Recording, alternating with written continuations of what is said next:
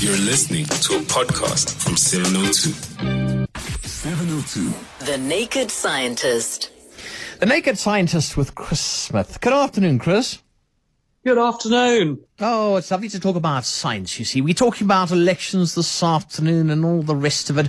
I could ask you, is it possible to predict who's going to win in certain areas? But I won't, because that's just an impossible question. No, you need to nip over the border to Zimbabwe under its former leader to answer that question. Or perhaps to Russia, where Vladimir Putin does an excellent job of having fair elections. And there are many other countries as well. But no, I don't know. And I try and steer clear of politics because, of course, science is all about facts. Yeah. And you can argue about that, whereas politics is very much a personal thing, and it will come down to what people want. Yep, absolutely.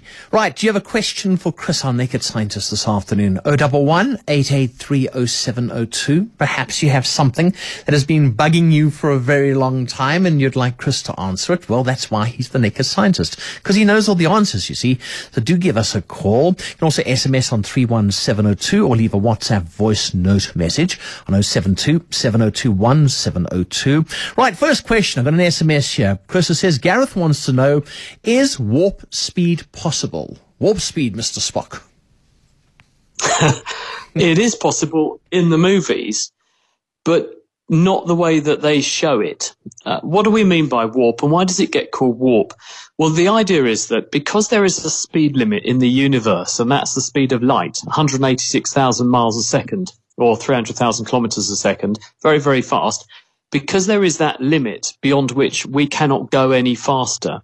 When you have something as big as the universe, where we're talking light years to get to the other side of the Milky Way, our galaxy alone has got something like 100,000 light years across it. So you would be traveling at the speed of light for 100,000 years just within our galaxy. And then there are the billions of galaxies out there that you might want to visit. How could you do that in a way that actually doesn't cost you multiple lifetimes, in fact, multiples of lifetimes in order to get there? Well, that's where the concept of warping space comes from. The idea is that you would take one bit of space and bend space, rather like you could fold a piece of paper, and you could move it from one place to be closer to the other place. And in that process, you'd shorten the journey. So if you imagine I had a piece of A4 and I wanted to go from one side of the A4 to the other, I could bend the two ends round to meet each other. And then instead of having to go all the way around the piece of paper, I've got a short journey. Okay. Problem is, to bend space-time in that way, whilst it is theoretically possible, would take more energy than there is in the average star. And so we'd have to come up with a way of producing and wielding enormous amounts of power to warp space in that way.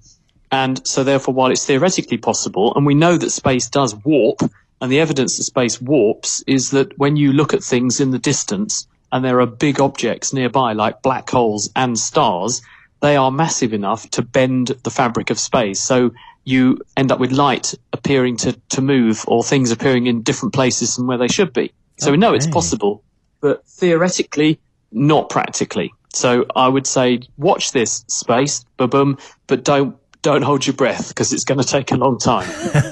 I love it. Okay. Andile in Vredendorp. Hi, Andile. Hi. How's it, Ray and Chris? Thanks for taking my call. Go for it.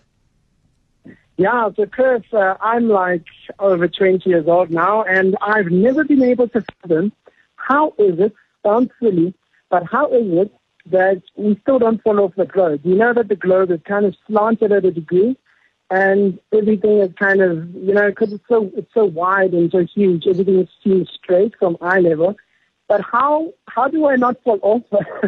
And why doesn't the world seem upside down, seeing that we're in South Africa, right? So at nighttime, we're kind of below the globe in a way.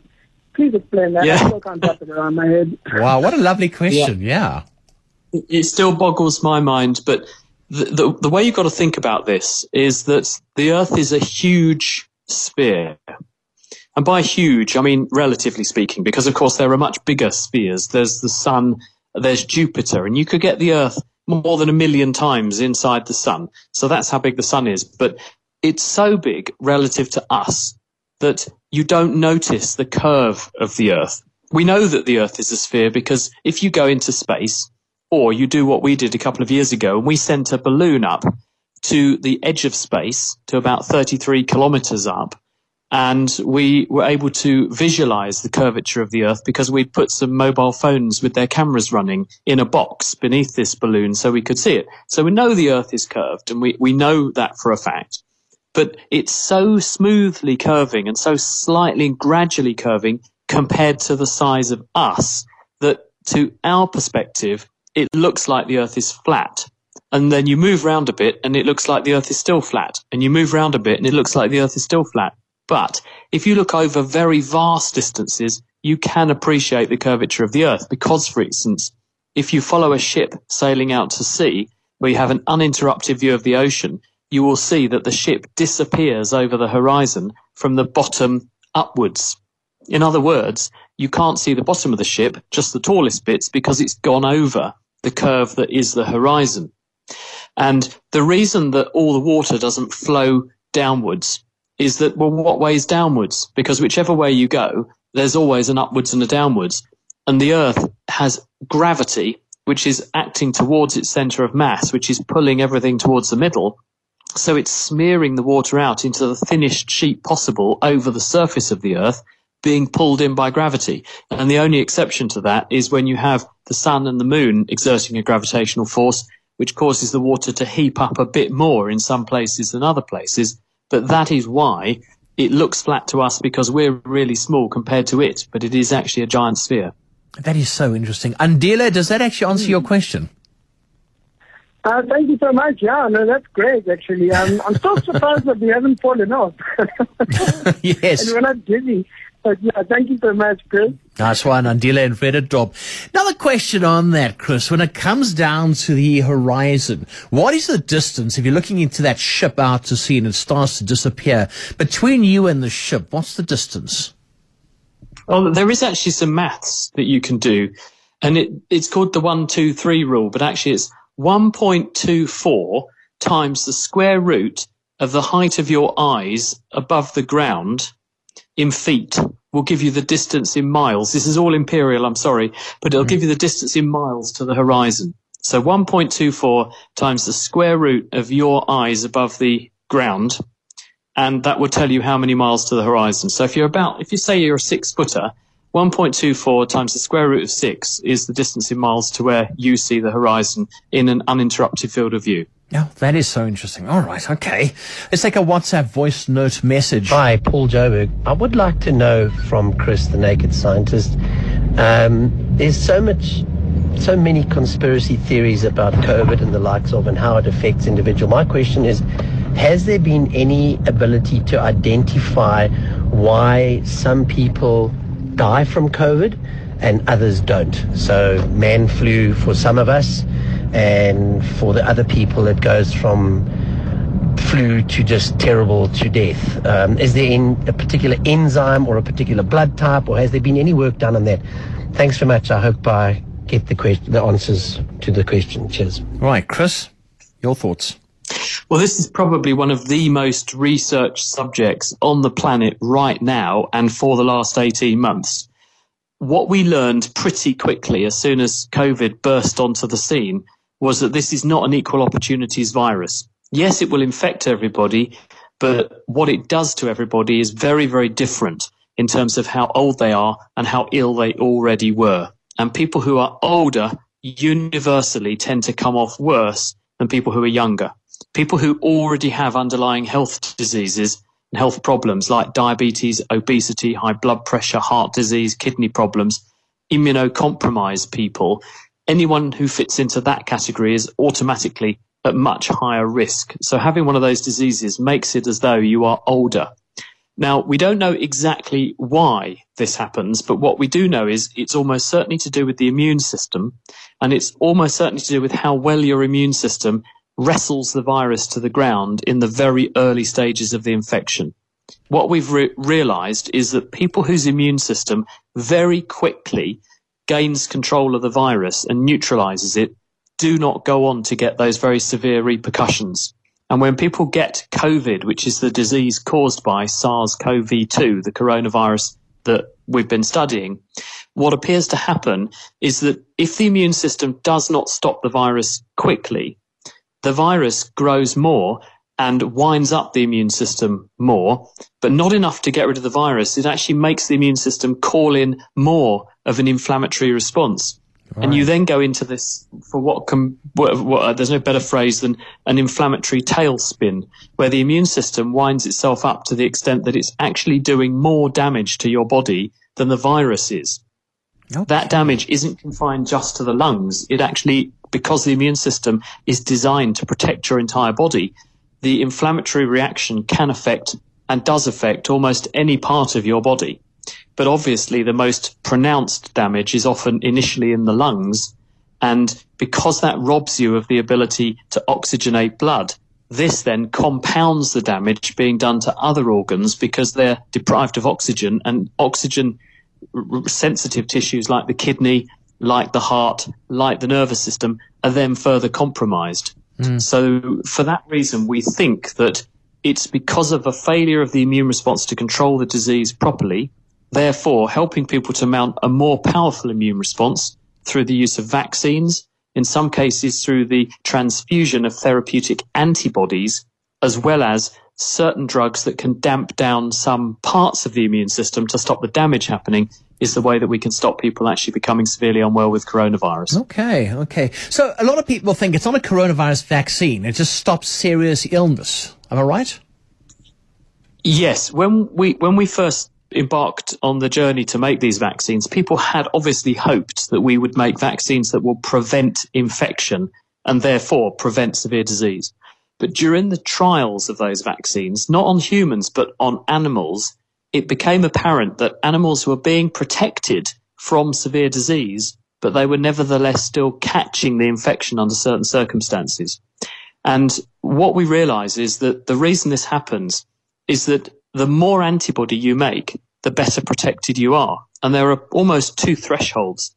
A high threshold of antibody, which prevents the infection at all, and that's because it prevents the infection occurring on the mucosa, the lining of your nose and throat, so it stops the virus getting in. But you need very high levels of antibodies for that site to be protected.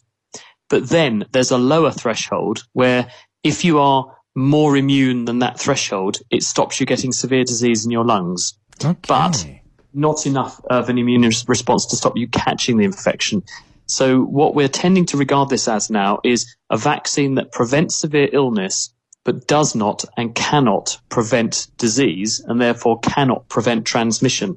So people are coming around to the idea that this is an endemic infection which we cannot stamp out or eradicate with the present generation of vaccines that we have. But what we can do is to convert it from what would be a severe illness for some people into a trivial infection for everyone. Yeah. But we live with the fact that we are at some point, vaccinated or not, all probably going to catch this infection sooner or later. But no, okay, that's great information. Robert in Joburg, you also want to ask about COVID particles versus air particles. Hi. Robert? Robert in Joburg? Yes, Dr. Chris. May I ask you the question? It's a very important question. Are the particles of the virus that are smaller than the air? Hi, Robert. The answer is that these are coronavirus particles. The coronavirus is about 100 nanometers across, so that's about 1/10,000th of a millimeter. That's the virus.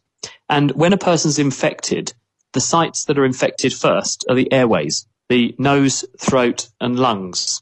And this means that there's virus growing on that tissue, and when you breathe, you will breathe out particles, including particles of virus. But most of what comes out of your body won't be virus particles like that naked. It will actually be droplets of moisture which have been blown off of the airway linings as your breath goes down your nose and out of your mouth. And those droplets will have originated from the places where the virus is growing. And so you'll be dispensing into the air moisture droplets, which are much bigger than virus particles, but they will contain hundreds and in some cases possibly thousands of virus particles. And those moisture droplets, just as virus particles will bob around on the air, they're very tiny, so they remain airborne, suspended in the air for a period of time. And if you are indoors and sharing air for a long period of time with another person, you can breathe them in. And if you breathe them in and you breathe in enough of them, then you tip the balance in favour of you getting infected. That's an infectious dose. But that's why being outside and in a well-ventilated space is lower risk than being indoors in a poorly ventilated space alongside someone who's infectious. Okay. Right, got time for one or two more questions. Mohammed in Mayfair, hi. Hi, Ray. Hi, Dr. Chris. I'd like to know about motor car oil. What is has it got a shelf life or does it deteriorate? And what is quinine in tonic water? Okay, just the line wasn't great. I think you said, what is quinine in tonic water? Yeah. Yes. Well, quinine is known as a plant alkaloid. It's a chemical that's naturally made by some plants. And historically, quinine was obtained from the bark of the cinchona tree. And this comes from the South American continent, where individuals there first flagged up to Europeans that they had this treatment for fever, and they called it the fever tree. And you could make an infusion from the bark of this tree and it would stop fevers. Now, what we now realise are that those fevers that were being treated were malarious fevers, and malaria is strongly inhibited by, unless it's developed resistance, quinine. And so if you make quinine, you can stop malaria, but it's also a very bitter compound. Many plant alkaloids are very bitter, which gives it an interesting flavour. So if you add that to your tonic water, you get that particularly sharp, bitter flavour, which gives the tonic water its characteristic flavour. Oh, right. I didn't know that. Okay. Very quickly, final question. Does the shifting of magnetic north contribute to climate change? That's from Jeff. Hello, Jeff. The answer is it shouldn't do. Magnetic north has been shifting around for all of the time the Earth has had a magnetic field, which means it's back at about 4.5 billion years. And the magnetic field doesn't actually make a huge amount of difference to the way in which the climate behaves. Magnetic fields change over long timescales, between 100,000 and 1 million year timescales. Climate changes much more rapidly than that. Obviously on long-term timescales, but on tens of thousands of year timescales. So there's unlikely to be much of a consequence of the magnetic field changing compared to certainly the massive impact of forcing the climate that humans are exerting on the planet through our release of fossil fuel burning carbon dioxide products. Okay, there we have it. The Naked Scientist, Chris Smith. Always fascinating chatting to you. Thank you so much once again for coming on. You're welcome, mate. Good to talk to you. You too. Cheers. That's Chris Smith. And so many questions coming through. Many questions. But you know what? We'll do it all again next week, Monday.